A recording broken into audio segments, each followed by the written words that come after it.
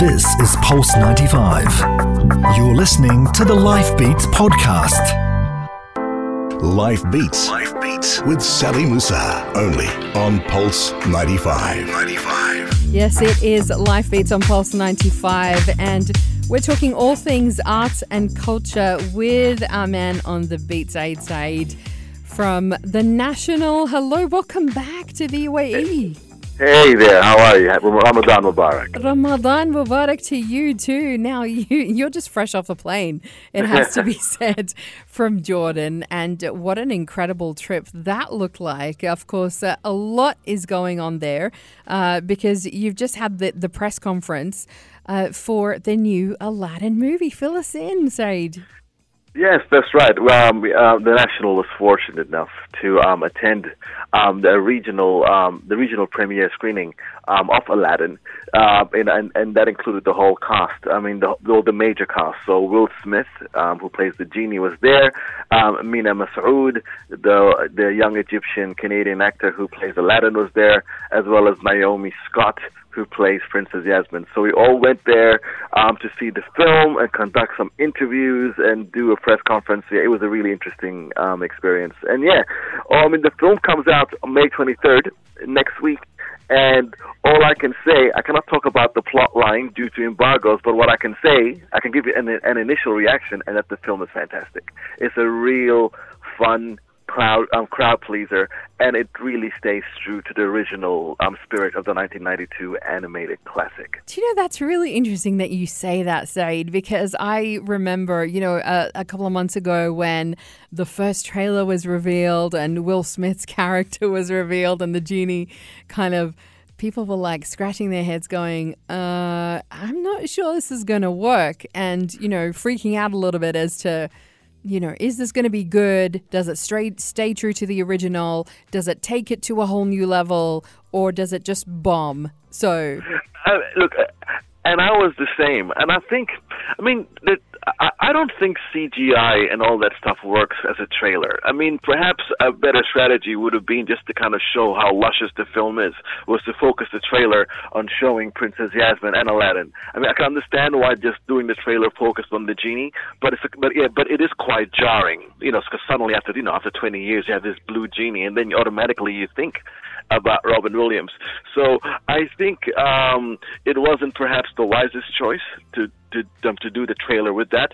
And I would say that there's more to this film, than that. I mean, the CGI aspects of the genie, plays a major role, but the film is much more than that. It's a great story of friendship and family. Wow, that sounds really cool. How does Will Smith fare? Let's just kind of put it that way in the role. Yeah, the good thing about it is that Will Smith wasn't trying to be Robin Williams. That's a performance that's so good that you have to just kind of leave it as it is.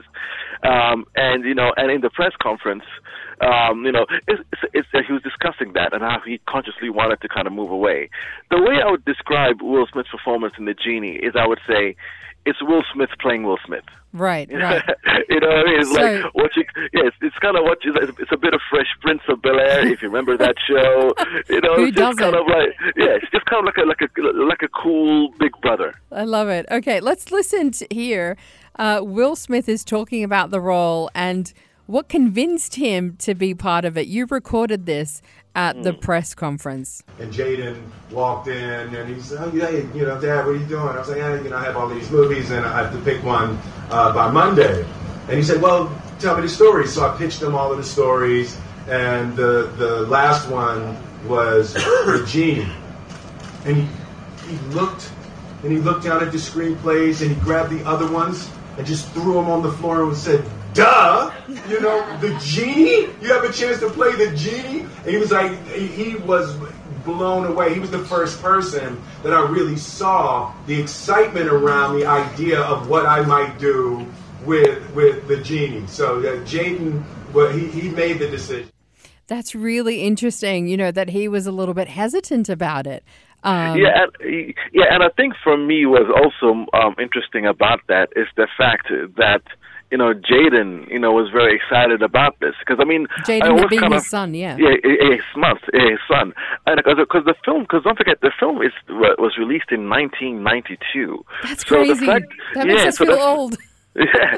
So the fact that this film still has that enduring power, that it can still kind of get people like Jaden excited, nearly 20 years on, shows you like how important the original is.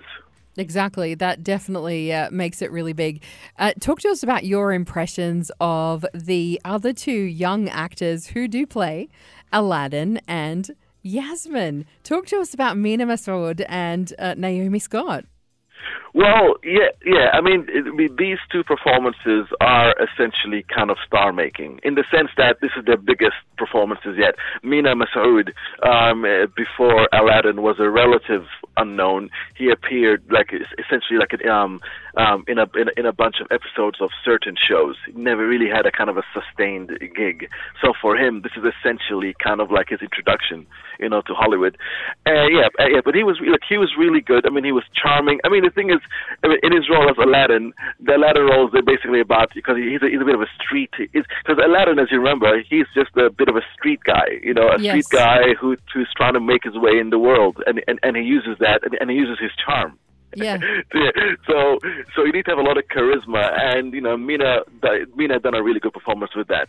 While Naomi Scott, because really remember as well in the original, it is Yasmin who really handles the most drama of the movie. A lot of the dramatic heft Yes. of that movie comes from the Princess Yasmin character, and Naomi Scott was great. Don't forget, Naomi Scott is also a trained singer. So a lot of the musical fireworks, the big songs came from A Naomi. Whole New World. But she delivered it. Wow. But the thing is, Will Smith and Mina Masood are not singers. So they took some training, to kind of get up to scratch. But the natural singer in all of this was Naomi Scott, and I think she's going to benefit the most from this film. That was really a star-making performance. The days of her being in Power Rangers are over. Wow, that's brilliant. Are we seeing with Mina Masood another Rami Malek moment, do you think? Yeah, I could kind of see that, but I think those two artists are not in the in the same league as of yet. Because don't forget, before Bohemian Rhapsody, Rami Malek was a star in a television series, yes, so he was Mr. a bit of a Robot. known. Yeah. Exactly. So while Mina Masood doesn't have that background, so I would say with this film that. Aladdin will allow Mina Masood to get a lot of high-profile roles, but it is still time will tell whether he will take the opportunity for what it's worth. Well, let's listen here to Mina Masood himself wishing everybody Eid Mubarak. إن شاء الله ربنا يعيد أيام سعيدة على الأمة العربية والإسلامية بخير إن شاء الله ورمضان كريم. He was kind of doing his bit in there as well, wishing everybody Ramadan Kareem in Arabic. And people love that. We love that kind of crossover. It just represents so much when you see, artists like him in Hollywood who are also Arab, who, honor that part of themselves, just like Rami Malek did in his terrible, broken Arabic, but was still so beautiful. This is important. Absolutely, and the whole experience was very powerful to me, Masood, because here you are, an Egyptian and an Arabic actor performing, leading an all-star cast in a film that is set, in a film that is steeped in Arabic culture. Aladdin was part of 1001 Nights, of course, and not only that, part of that film was shot in Wadi Rum. Yes. In Jordan. So on multiple levels, that whole experience was very powerful for Mina Masood. So he didn't take it for granted. I'm really excited to see this one now. I was one of those who was on the fence, who was kind of going, oh, does it live up to the original? But actually now that, because I trust your opinion, I'm excited to see this one. I'm excited to take my kids and to have them now experience something that we experienced when we were young.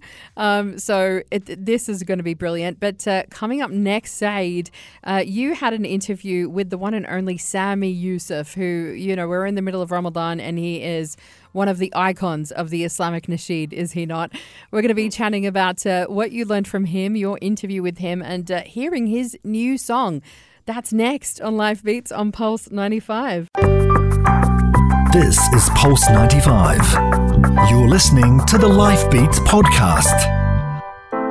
Life Beats. Life Beats with Sally Musa. Only on Pulse 95. Yes, you're back with us, and we are catching up on all things art and culture with Saeed from The National. Saeed, now we are, of course, in Ramadan, and, you know, the nasheeds fill the air at this time of the year for us, don't they?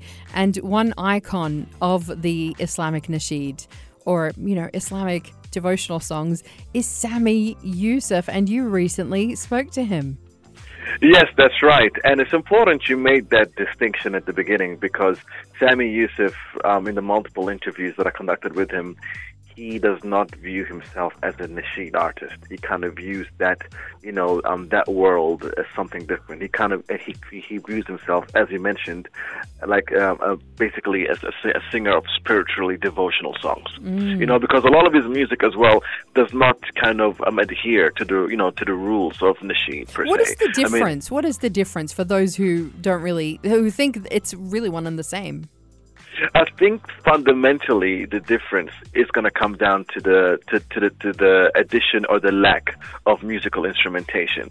I mean, a lot of the nasheeds, you know, that we're used to essentially is mostly vocally driven, a cappella almost, and then in the background you might hear soft percussion from the deaf drum, or maybe, you know, sometimes what they do is they manipulate the singer's vocals to make it almost sound like piano, you know, in the back, you know, so it's kind of almost like a weird humming. Right. The whole point is to kind of, you know, circumvent, you know, that rule that there should be no musical instruments played.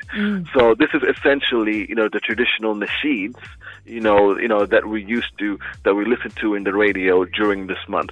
While Sami Yusuf, throughout his career, has always incorporated musical instrumentation, the traditional instruments, you know, from Azerbaijan, you know, Central Asia, but musical instruments nonetheless. And I think that kind of makes him kind of more in this spiritually devotional songs. This is interesting because if you remember Cat Stevens, when he converted to Islam, he did the same thing. And you had albums and songs coming out from him where, you know, he stripped all of the musical instruments out. But then now he's as well, you know, in the same way, bringing them back into his music. Yes, that's right. And I mean, and it's the thing, I mean, like, you know, I mean, his music essentially is also, if you hear his latest couple of albums, when he returned back with in music, it is still spiritually driven. You know, it is still, I mean, his faith is still, you know, is the center of all the songs. And that's why I just think essentially I just think the differences between both worlds, it's almost like genres. Yeah. You know, nasheed is a genre in itself. Yes. It has its own rules. You know, while these other songs are not nasheed. I think it's kind of similar as that. So now we've got Sami Yusuf. He's celebrating the start of Ramadan with the release of a new song and a video to accompany that. And you got to interview him all around this. The song is called Call My Name from his EP Sami. So talk to us a bit about this and what you learned from him. Look, it's a beautiful song, Call My Name. It's just, I mean, the interesting thing about it comes from this album, this EP, which is like a mini album called Sami. And Sami is interesting because it's his kind of most, I would say, less religious. Like, I mean, less devotional type of song, sound. Because basically, it's his kind of most Western sounding collection. There's a lot of like little mini synths. There's kind of like some drum machines in there. So it's kind of Sami, like you never heard him before. You know, it's a deeply experimental EP when it comes to the music, but the messages are all the same. Beautiful, like, I mean, a lot of the album, the lyrics is taken from poetry of Ibn Arabi, of Rumi. So lyrically it's very, very dense and very, very deep, and it links to the Islamic tradition. So and Call My Name is one of them. This is a song that's taken. Is taken from an Ibn Arabi poem, and it was translated by the great Arabist Henry Corbin. So the English lyrics are from that translation, and it's a beautiful song because it talks about how we should build that connection and return back to Allah, return back to God, and it is that type of message that makes it suitable for it to be a Ramadan release. Right. It's kind of very deep, very enigmatic and mysterious and evocative. And the video itself that accompanies it kind of goes with that whole feeling of, kind of transcending, what we know. Yes, that's right. I mean, because really, like, the whole song is about just trying to kind of, get back to the essence of who you are. I mean, there's a wonderful line in the middle of the song that says that there's a line that leads from you to me. It's a path we've long forgotten. So it is that message of reconnection, with yourself, with your spiritual nature. And the video clip accompanies it. The video clip is basically shot in various desert landscapes around the Gulf, and it's been then kind of processed through CGI. So the whole desert looks almost like it's a moon. Landscape is, it's really kind of evocative. It's very kind of feel like the CGI-ish. Yeah, it's really interesting, and it kind of, nice. I guess, it complements, the mysterious nature of the song. Right.